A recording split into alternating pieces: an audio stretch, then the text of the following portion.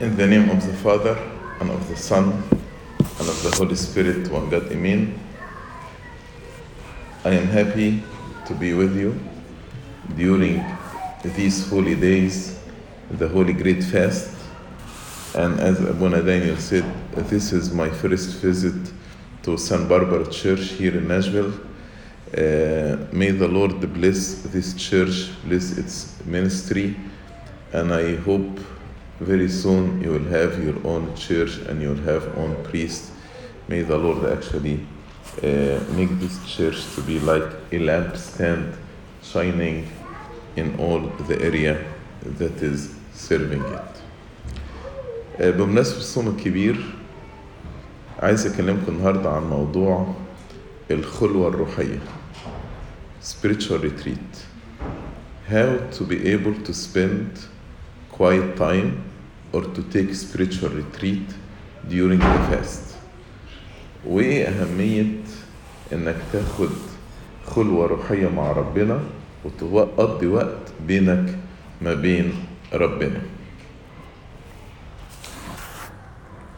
Actually, any prayer should be preceded or followed by a quiet time.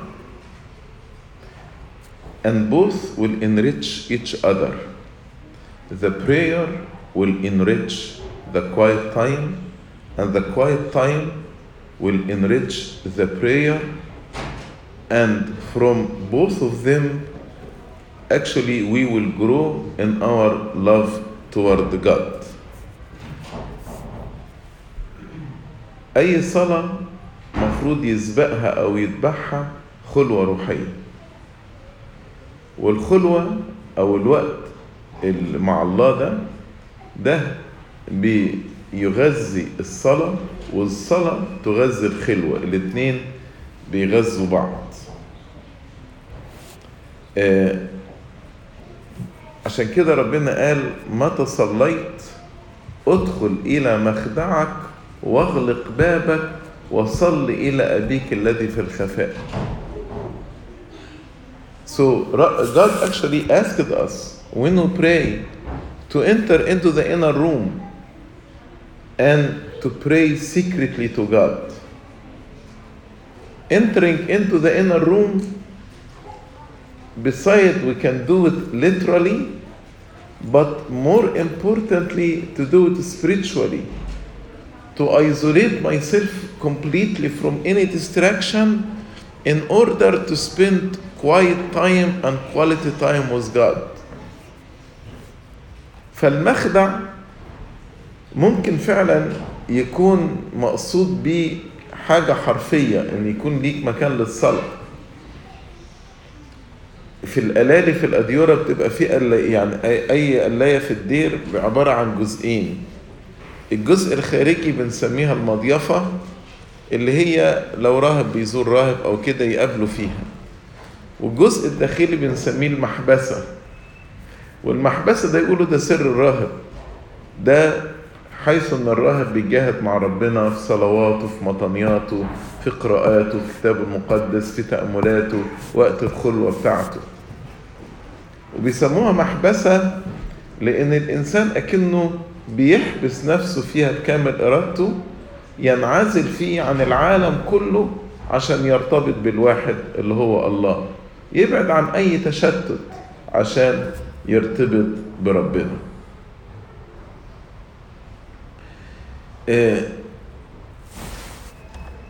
ده زي ما عروس النشيد في سفر النشيد إصحاح 2 وعدد 3 قالت كالتفاح بين شجر الوعر كذلك حبيبي بين البنين تحت ظله اشتهيت أن أجلس وثمرته حلوة لحلقي. In Song of Solomon chapter 2 and verse 3,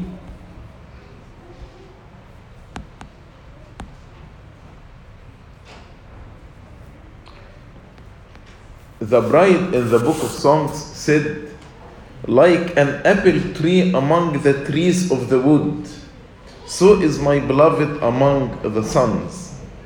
I sat down in his shade with great delight. That is a retreat. That's a quiet time.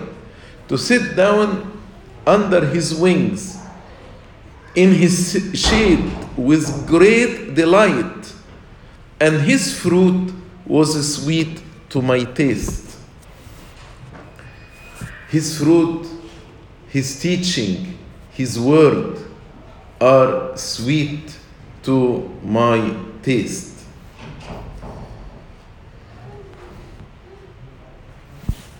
ربنا امتدح مريم ولام مرثا، لأن مريم عرفت تختلي مع الله وتقضي وقت بينها ما بين ربنا. والسيد المسيح قال على مريم إنها اختارت النصيب الصالح الذي لا ينزع منها. وإنما مرثا كانت ربنا قال لها أنت تهتمين وتضطربين لأجل أمور كثيرة. أحيانا كده إحنا نهتم ونضطرب لأجل أمور كتيرة، حتى وقت الصلاة أبقى مشغول ومتشتت ومليون حاجة في ذهني. يا ريت نتعود إن إحنا نقضي وقت زي مريم كل يوم مع ربنا. We need to spend quality quiet time every day with God, like Mary, the sister of Martha, who chose a good portion, and God commended her because she was not distracted like Martha, but focused on this quality, quiet time with God. ربنا يسوع المسيح نفسه علمنا أهمية الخلوة. نقرأ مثلا في إنجيل مرقس إصحاح 1 عدد 35 إنه كان يستيقظ باكرا جدا ويذهب إلى موضع خلاء ليصلي هناك. So God actually used to go into a deserted place, away from any distraction, to spend the quality time with the Father in prayer. وفي إنجيل لوقا يقول كان يعتزل منفردا ليصلي. كان يعتزل يعني means to stay away from everybody in order to pray.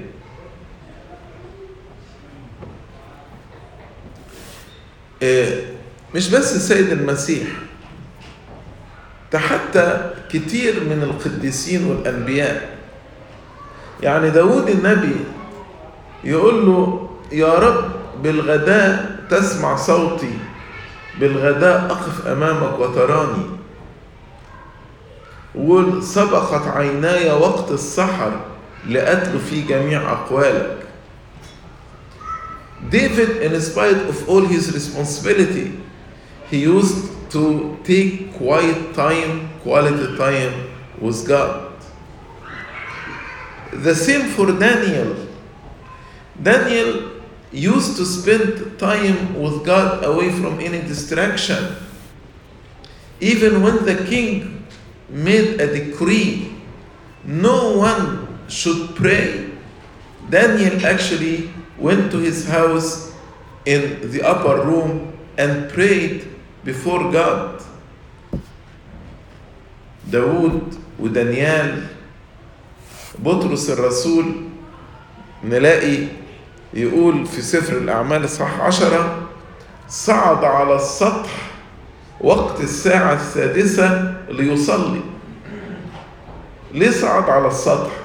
بعيد من الدوشة بتاعت البيت، عايز يقضي وقت مع ربنا، فراح طلع فوق السطوح، مفيش ناس، مفيش حد حواليه، عشان يقضي وقت خلوة مع ربنا. تلاقوها في أعمال إصحاح 10 عدد 9.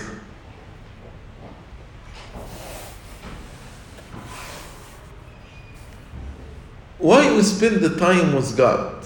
Maybe when you do Bible study, you are educating yourself. You need actually to search and to dig deep in the scripture. But what is the purpose of the quiet time? ايه الهدف من وقت الخلوة؟ هل ان انا ادرس واتعمق اكتر؟ للدرس وقت. الهدف من وقت الخلوة هو الشركة مع الله وسماع صوته. وقت الخلوة الإنسان بيقول مع صمويل النبي: تكلم يا رب فإن عبدك سامع. This is the time in which actually I listen to God's voice in my heart. The Lord said, my sheep knows my voice. This is the time in which I separate myself in order to listen to His voice. في الشركة دي مع ربنا والاتحاد مع الله هنا باخد بركات كتيرة. في وقت الخلوة ده بتغذى روحيا. God said, blessed are those who hungry and thirsty for righteousness, for they shall be filled.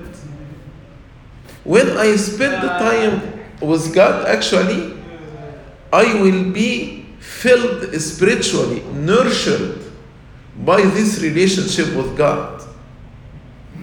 اسمعوا يوم الحد في إنجيل القداس ربنا بيقول: ليس بالخبز وحده يحيى الإنسان بل بكل كلمة تخرج من فم الله. وأنا قلت لكم إن وقت الخلوة ده أنا بسمع لربنا، بقول له: تكلم يا رب فإن عبدك سامع. فكل كلمة ربنا هيقولها هتغذيني، كل كلمة ربنا هيسمحاني في وقت الخلوة دي بتغذيني، لأنه ليس بالخبز وحده يحيى الإنسان بل بكل كلمة تخرج من فم الله.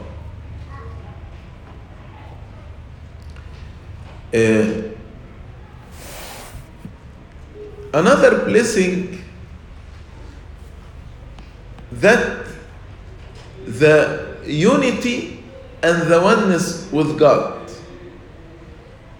And I want to explain to you one unique characteristic of Christianity, different from any other religion in the world.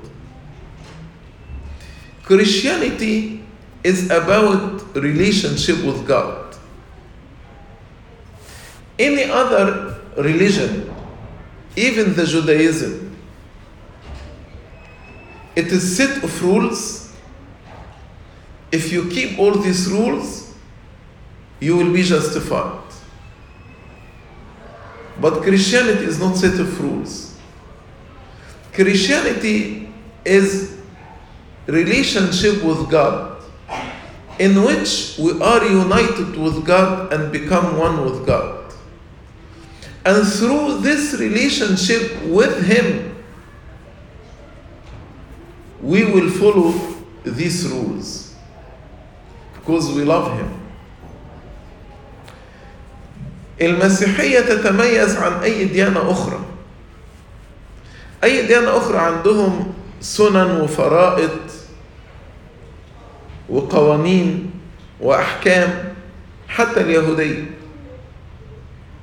لو عملت كل ده هتتبرر، ولو ما عملتش ده يبقى أنت مخطئ. إنما المسيحية مش كده. التجسد، سر التجسد إن ربنا جه علشان يقيم علاقة مع الإنسان، وربنا ركز على الحتة دي إن هو العريس ونحن العروس، إنه جاي عشان يوحدنا معاه. ولما توحد معاه، أبقى واحد معاه، فكري هيبقى فكره، مشاعري هتبقى مشاعره، سلوكي هيبقى سلوكه. ومن هنا أنا همشي حسب وصاياه كنتيجة لهذه الوحدانية، كنتيجة لهذا الارتباط السرائري بيني ما بين ربنا. That's why in all religions, no one was able to keep all the rules. But in Christianity, through this bond of love, through this unity, I will be able actually to walk in his footsteps. And even if I break any rule or any commandment, he already died on my behalf for this sin. That's why we put on the righteousness of Christ. وزي ما قال بولس الرسول فأسلك لا أنا بل المسيح اللي يحيا فيا. أنا مت فأحيا لا أنا بل المسيح. فيبقى المسيح عايش فيا. طبعا وقت الخلوة ده وقت بغذي فيه هذه العلاقة السرائرية بيني وبين ربنا. بقول أنا لحبيبي وحبيبي لي، شماله تحت رأسي ويمينه تعانقني. فترة كده بستمتع فيها بالحب الإلهي، فترة بستمتع بأن أنا موجود تحت جناحيه. أي نعم أنا كل حياتي في هذه الشركة، ولكن ده وقت بختلي فيه مع الحبيب. زي مثلا تشبيه مع الفارق، بس ربنا هو شبهنا كده بالعريس والعروس. زي اتنين متزوجين، هما متزوجين ومتحدين طول الوقت، بس ليهم وقت خاص بقى بتاعهم. الوقت ده بعيد عن دوشة الولاد وبعيد عن دوشة الشغل والحياة، بيقضوا كواليتي تايم مع بعض. الخلوة الروحية هي كده، هي وقت كده بستمتع بحب الله وبعبر عن حب ربنا.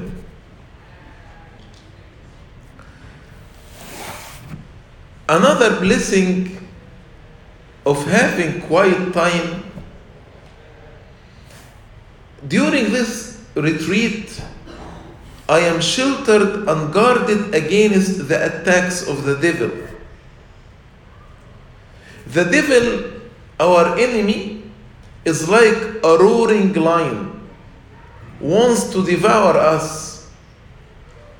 But when I am sheltered under the wings of God, Satan cannot actually get close to me, cannot attack me. He may roar away, but he cannot attack me. فمن بركات الخلوة إن أنا بتسلح ضد هجمات إبليس. إبليس ده الذي يجول كأسد زائر يلتمس من يبتلعه. تخيل لو أنا قاعد كده في أحضان ربنا، يجي إبليس الأسد الزائر ده يبص من بعيد ويخاف، ما يقدرش يقرب، ما يقدرش. ده أنا في أحضان ربنا. مش كده داود لما شعر بالحكاية دي قال له أعظمك يا رب لأنك احتضنتني ولم تشمت بي أعدائي. أنت يا رب واخدني في حضنك، أعداء الشياطين دولت مش هيقدروا يشمتوا بي، مش هيقدروا يقربوا مني. أعظمك يا رب لأنك احتضنتني ولم تشمت بي أعدائي.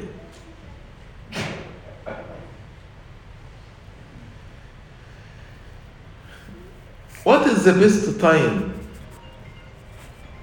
to have a retreat? Some people, they do their quality time at the end of the day, but actually at the end of the day, it is better to be a time of self-examination. But the best time following the footsteps of our Lord Jesus Christ for the retreat is early in the morning. أحسن وقت للخلوة هو في الصباح الباكر، زي ما ربنا كان بيعمل كده. يقول لك كان يستيقظ مبكرا ويذهب إلى موضع خلاء لكي يصلي.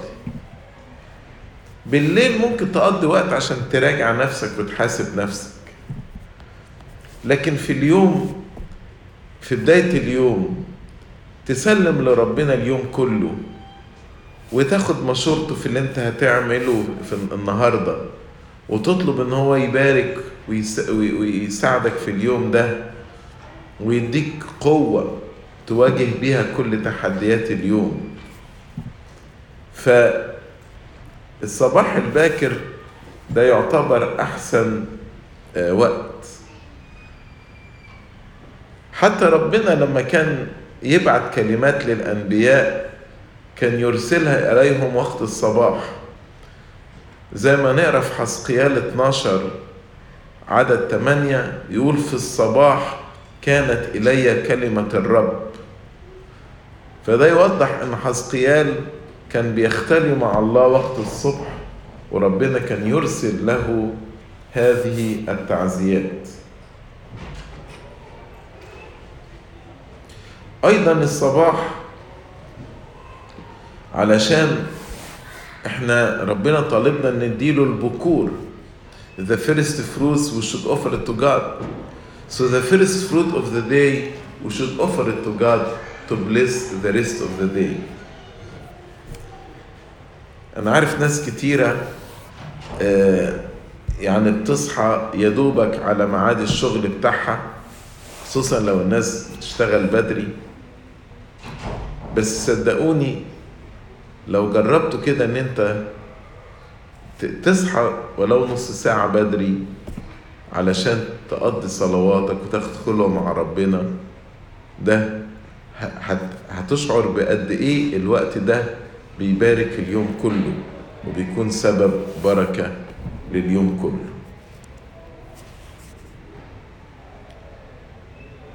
يعني كان سيدنا البابا شنودة يقول ليكن لك في كل يوم دقائق،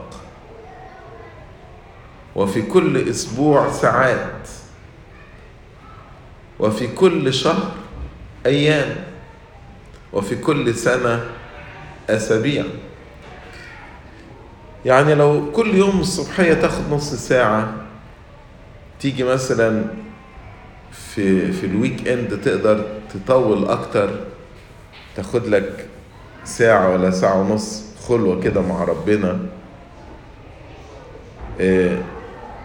وكل كم شهر مثلا تاخد يومين 3 خلوة في دير من الأديرة، تروح كده تبعد عن العالم في خلوة مع الله. ولازم المكان اللي تختاره يكون مكان هادي، علشان فعلا ما يبقاش يعني حواسك مشتتة. مكان هادي من السهل ان انت تجمع فيه افكارك ويحطك كده في المود بتاع الصلاة، وانك تبقى موجود مع ربنا. يا اما يكون عندك مكان للخلوة في البيت، او لو ما فيش ممكن تختار كده مكان هادي، بارك قريب منك او حاجة، وتصحى بدري وتتمشى فيه وتاخد وقتك مع ربنا.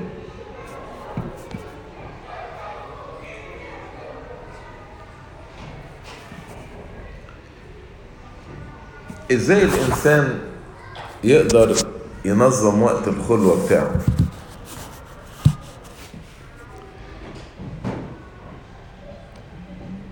The quiet time can be actually divided into 4 or 5 sections. The first part, preparation for the quiet time. Second part, reading and reflection from the Holy Scripture. Third part is the prayer. Fourth part is silence, where you say, "Speak, O Lord, your servant is listening." And then the conclusion. يعني البرنامج بتاع الخلوة يبتدي الأول تهيئ قلبك، وبعد كده تفتح كتابك المقدس وتقرأ فيه وتاخد آية تتأمل فيها. ده الجزء الثاني. بعد كده تقف تصلي وتقول صلواتك. ده الجزء الثالث. الجزء الرابع السكون، زي ما مارس حق قال: سكت لسانك يتكلم قلبك، وسكت قلبك يتكلم الله. في السكون ده لسان حال الإنسان بيقول مع صموئيل النبي: تكلم يا رب فإن عبدك سامع. وبعدين تختم الخلوة بتاعتك. إزاي تهيئ قلبك؟ ده الجزء الأولاني. تهيئة القلب إن أنت you keep yourself away from any distraction. لما ربنا قال ادخل مخدعك واغلق بابك، اغلق بابك يعني افصل نفسك عن العالم تماما. عارفين الإنسان المحبوس إزاي بيبقى مفصول عن العالم؟ المحبوس في زنزانة، بس ده محبوس غصب عنه. إنما الإنسان اللي واخد خلوة بيحبس نفسه بإرادته، بيعتزل عن العالم بإرادته لكي يختلي مع الله. زي اللي تركوا العالم وراحوا الصحراء. بابا كريلوس لما عاش في مغارة كده بعيد عن كل ضوضاء العالم.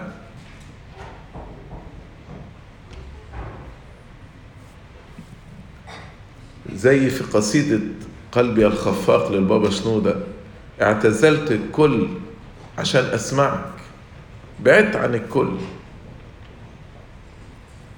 وده السبب زي ما قلت لكم ان يسموا الأوضة الداخلية في آلية الراهب المحبسة. كان الواحد بيحبس نفسه فيها بكامل إرادته، يعتزل عن العالم لكي يختلي الله. اغلق الحواس. اغلق بابك يعني اغلق الحواس. ما تخشش وانت معاك التليفون بتاعك، ما تخشش وانت معاك حاجة هتشتتك. خلي الوقت ده لربنا.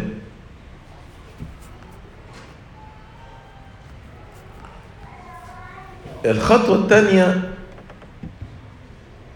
في تهيئة القلب بعد ما بتقفل الحواس، انك تجمع ذهنك ازاي تركز في وجود ربنا.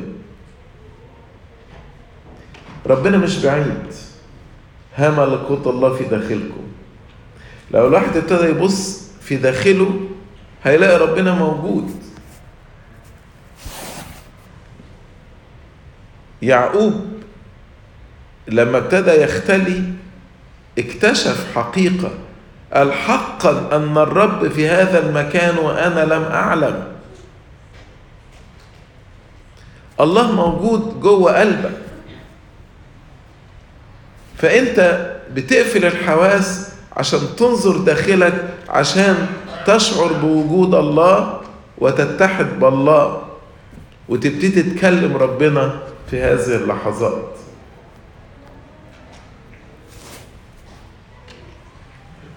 اشعر كده انك واقف في حضرة ربنا.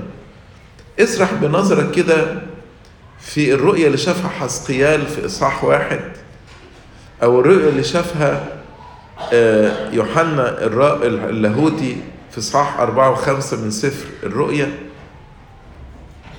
واشعر كده ان انت واقف، الله جالس على العرش، يحملوه 4 حيوانات غير المتجسدين، 24 قسيسا واقفين بيرفعوا بخور، ملايكة ألوف ألوف وربوات ربوات، وانت وسط المنظر المهوب ده انت واقف قصاد ربنا، بتقترب من هذا العرش، وربنا فاتح أحضانه بيقول لك تعالى أنا منتظرك. أنا بقترب من العرش وأنا مملوء بالرهبة، وأقول أما أنا فبكثرة رحمتك أدخل إلى بيتك وأسجد قدام هيكل قدسك. وربنا يقول من يقبل إلي لا أخرجه خارجا، تعالوا إلي وأنا أريحكم. وبيستقبلك كده بالأحضان زي ما داود شعر وقال له أعظمك يا رب لأنك احتضنتني.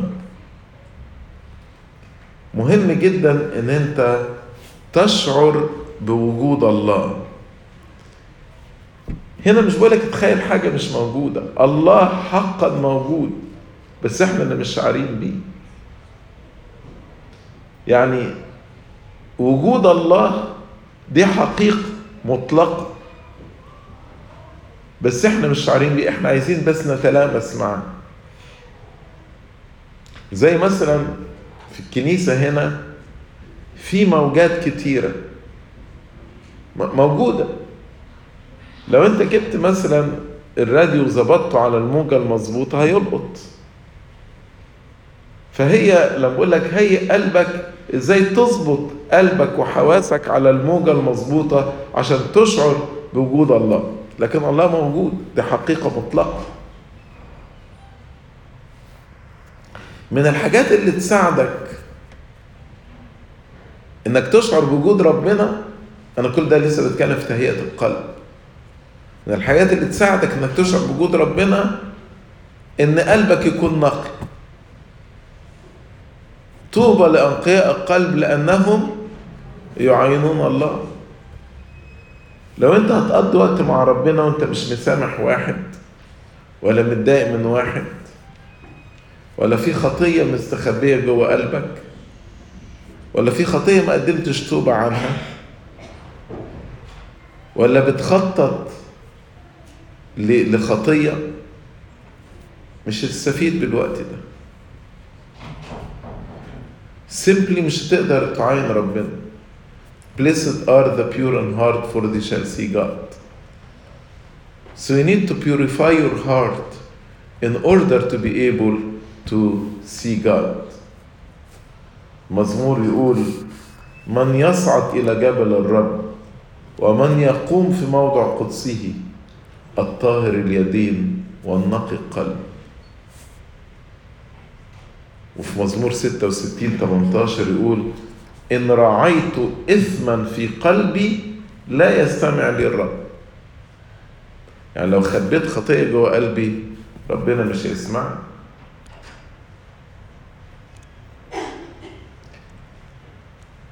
قدم توبة لربنا وصفي قلبك وانت واقف في اللحظات دي اللي انت بتهيئ فيها قلبك امام الله.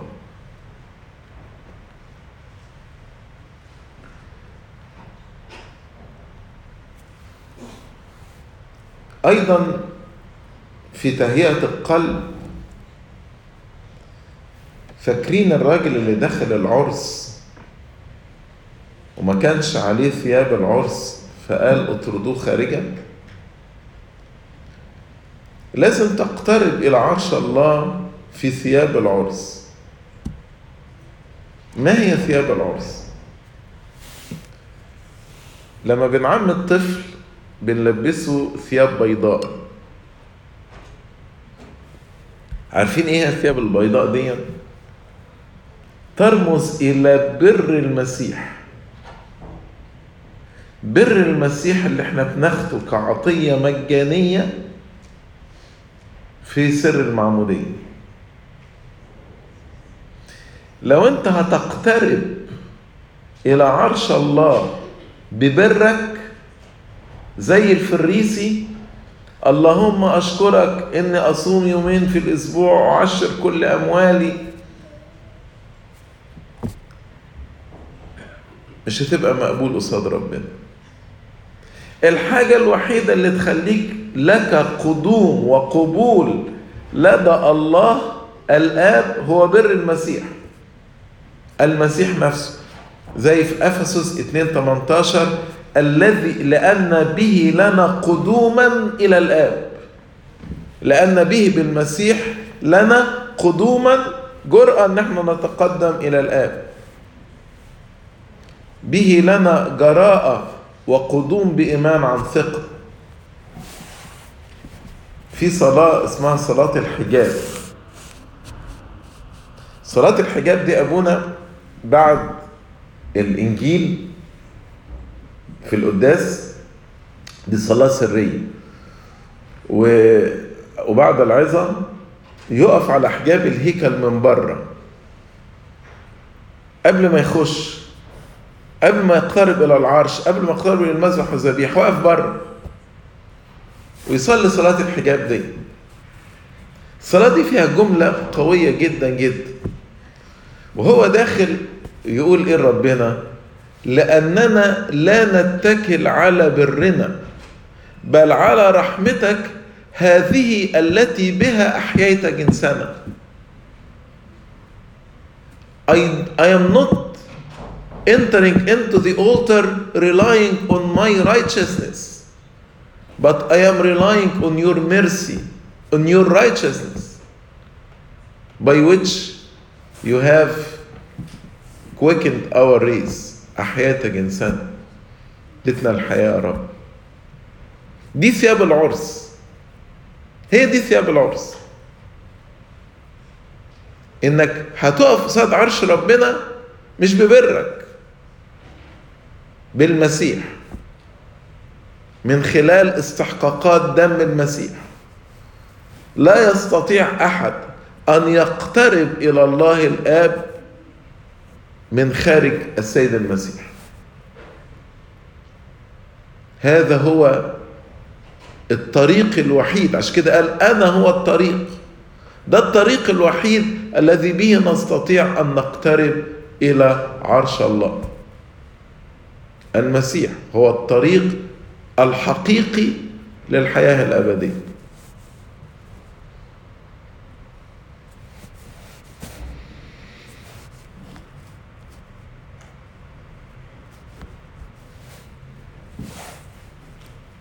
يبقى تهيئة القلب بتقفل الحواس الخارجية، غلق الباب، بتشعر بحضور الله الحقيقي، بتنقي قلبك من أي خطية، بتضع ثياب العرس بر المسيح الذي به تقترب إلى الله. وأيضا تتذكر إحسانات الله ومحبته. تخيلوا لو اتنين زوج وزوجة جايين يقضوا وقت مع بعض كواليتي تايم كده، بيبتدوا يتكلموا عن الذكريات الحلوة اللي بينهم، بيتذكروا ديا، بتنعش الكواليتي تايم اللي هم هيقضوا مع بعض. ده اللي خلى داود النبي يقول بارك يا نفس الرب وكل ما في باطني يبارك اسمه القدوس. بارك يا نفس الرب ولا تنسي كل حسناته، الذي يغفر جميع ذنوبك، الذي يشفي كل أمراضك، الذي يفدي من الحفرة حياتك، الذي يكللك بالرحمة والرأفة، الذي يشبع بالخير عمرك فيتجدد مثل النسر شبابك. جميل جدا ان الانسان وهو بيهيئ قلبه يفتكر كده احسانات ربنا عليه، هيخليه واقف كده يذوب حبا في ربنا. بماذا أكافئ الرب عن كل ما أعطاني علانية؟ ذوقوا وانظروا ما أطيب الرب. من الحاجات برضو اللي تساعد في تهيئة القلب، لو في لحن كده بيضع خشوع في قلبك، ترنيمة جميلة بتحرك مشاعر الخشوع في قلبك. مفيش مانع انك كل ده بتهيأ قلبك انك ترنم ترنيمة كويسة عن الصلاة مثلا، او عن حضرة ربنا، او تقول لحن جميل تتعزى بالمعاني بتاعته.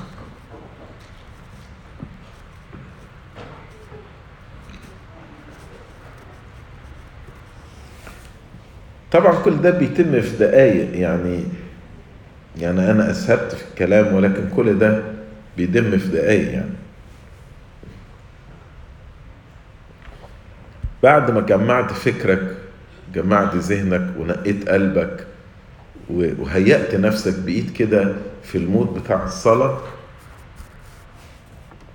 يفضل إنك تفتح كتاب المقدس في البداية،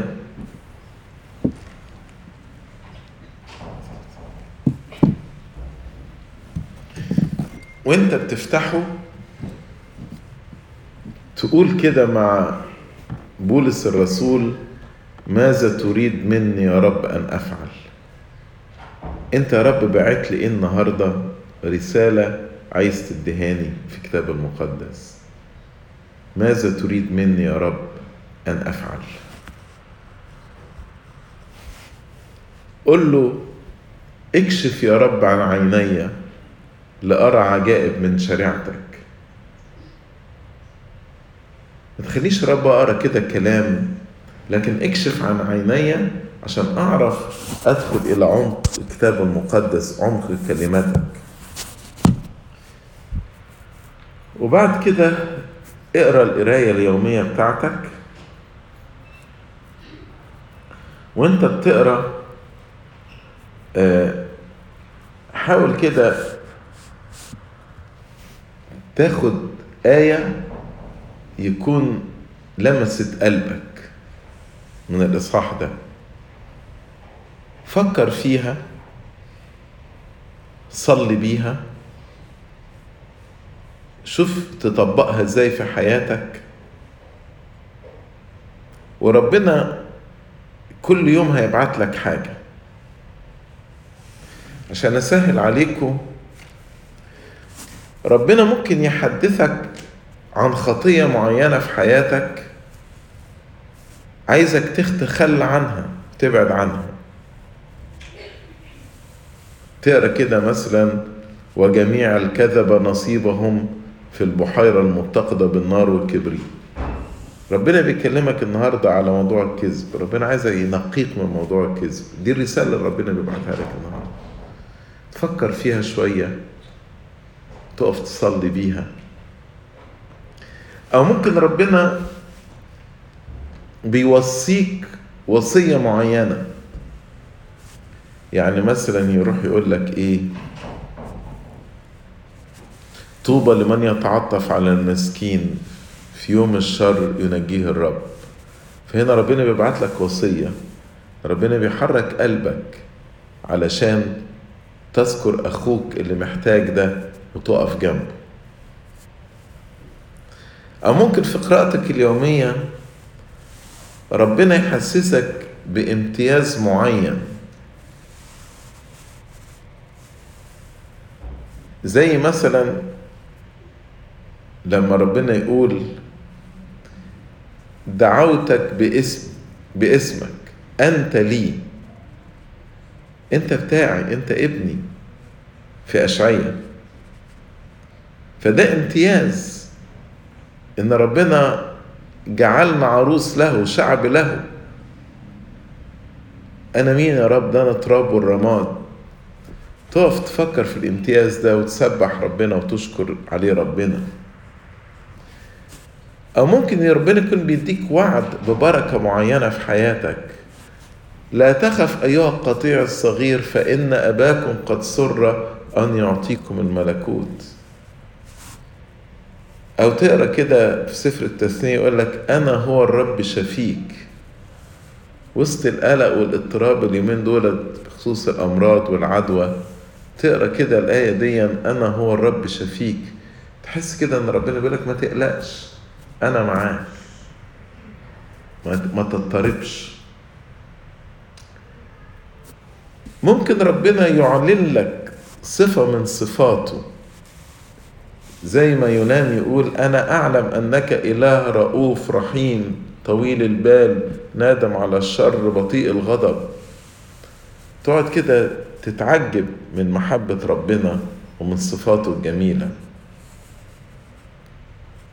أو ممكن تشوف شخصية في الكتاب المقدس تأثر فيك كده، إزاي يا رب واحد زي يوسف ده إخواته بيغيروا منه، عايزين يخلصوا منه، عايزين يقتلوه، رموه في بير، وكان يصرخ جوه البير علشان حد ينجيه وما بيسألوش فيه، وراحوا طلعوه علشان يبيعوه كعبد، ويمكن هو كان بيترجاهم وقتها ولكن لم يرقوا له.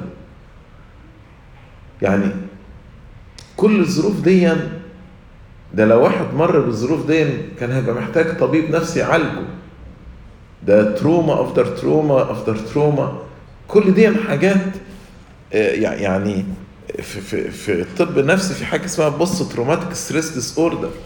ده دخل في مليون تروما ده يوسف، وبعد كده يعيش امين في كعبد، مرات سيده تتهمه ويخش السجن. ازاي الشخصيه العجيبه دي، ازاي الشخصيه العجيبه دي تحتمل كل ده والنفسيه سليمه، ما يحصلوش حاجه، نفسيته سليمه قوي قوي، لدرجه يخرج ويبقى تاني رجل في مصر ويقود مصر في فتره المجاعه دي قياده ماهره. عارفين ليه؟ لان يوسف تعامل مع كل التروما دي بمبدأ واحد. المبدأ ده قالوا لاخواته في الاخر، قال لهم انتم قصدتم بي شرا ولكن الله قصد بي خيرا. كان دايما يقول كله للخير، رموني في البير للخير، باعوني عبد للخير، دخلت السجن للخير. كان عنده ايمان قوي في ربنا ان كله للخير، مهما يحصل بي كله للخير. شخصية عجيبة. تقعد بقى وانت بتقرأ القصة بتاعته تتأمل في الشخصية العجيبة دي، او غيره يوحنا المعمدان، العذراء مريم، كتير يعني. بعد ما هيأت قلبك وبعد ما قريت الكتاب المقدس وقلت له ماذا تريد مني يا رب أن أفعل، يجي وقت بقى الصلاة، تقف بقى وتكلم ربنا بقى عايز يسمع صوتك. يقول لك كده زي ما بيقول في سفر النشيد للعروس: أريني وجهك، أسمعيني صوتك، لأن صوتك لطيف ووجهك جميل. ربنا بيقول أنا عايز أسمع صوتك، كلمني، صوتك لطيف ووجهك جميل. اقف اتكلم مع ربنا، ويكون لك صلواتك مع صلاة الأجبية الصلاة الارتجالية. وانت في صلاتك الارتجالية ناس كتير يقولك أنا ما بعرفش أصلي صلاة ارتجالية. الآية اللي انت اخترتها من الإصحاح ده كلم ربنا بيها، كلم ربنا في أمورك الخاصة، اعمل طلبات لأجل الآخرين، طلبات لأجل كنيستك وخدمتك. اشكر ربنا، سبحه، اتكلم معاه.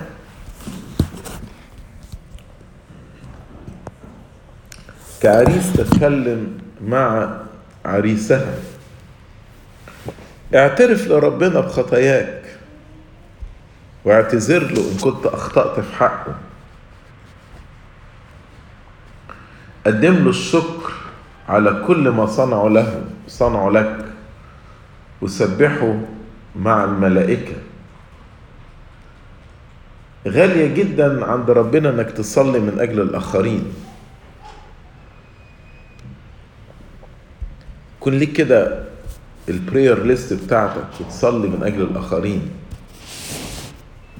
شارك ربنا في برنامج اليوم. يا رب انا عندي كذا وكذا وكذا النهاردة، ده برنامج اليوم. بضعه أمامك علشان يا رب تباركها.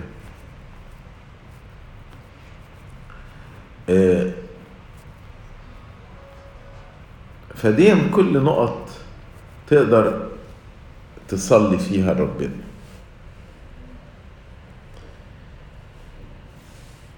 بعد كده يجي بقى الوقت الصمت والسكون.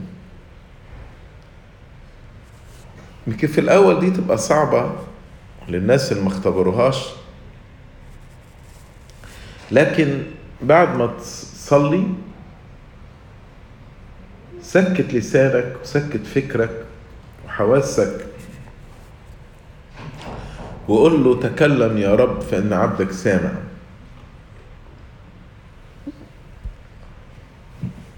وسط السكون ده هتلاقي ربنا وضع فكرة في قلبك أو وضع آية أو فكرك بقصة انت قريتها في كتاب روحي من زمان. هتلاقي ربنا ابتدى يتحدث معاك، ابتدى يجيب لك إجابات لأسئلة في ذهنك. انت مثلا بتدور على حل مشكلة معينة، فتلاقي في الوقت ده ربنا بيقول لك طب ما تجرب الحكاية دي، ما تشوف الفكرة دي، ويديك فكرة يمكن عمرك ما فكرت فيها. جرب بس ان انت تسكن حواسك وهتلاقي ربنا بيتكلم معاك. ربنا عايز يتحدث إلينا، بس احنا مش بنديله وقت علشان يتحدث إلينا. لكن لو انت جربت كده انك تقعد وتسكن حواسك تماما، هتسمع صوت ربنا جوه قلبك.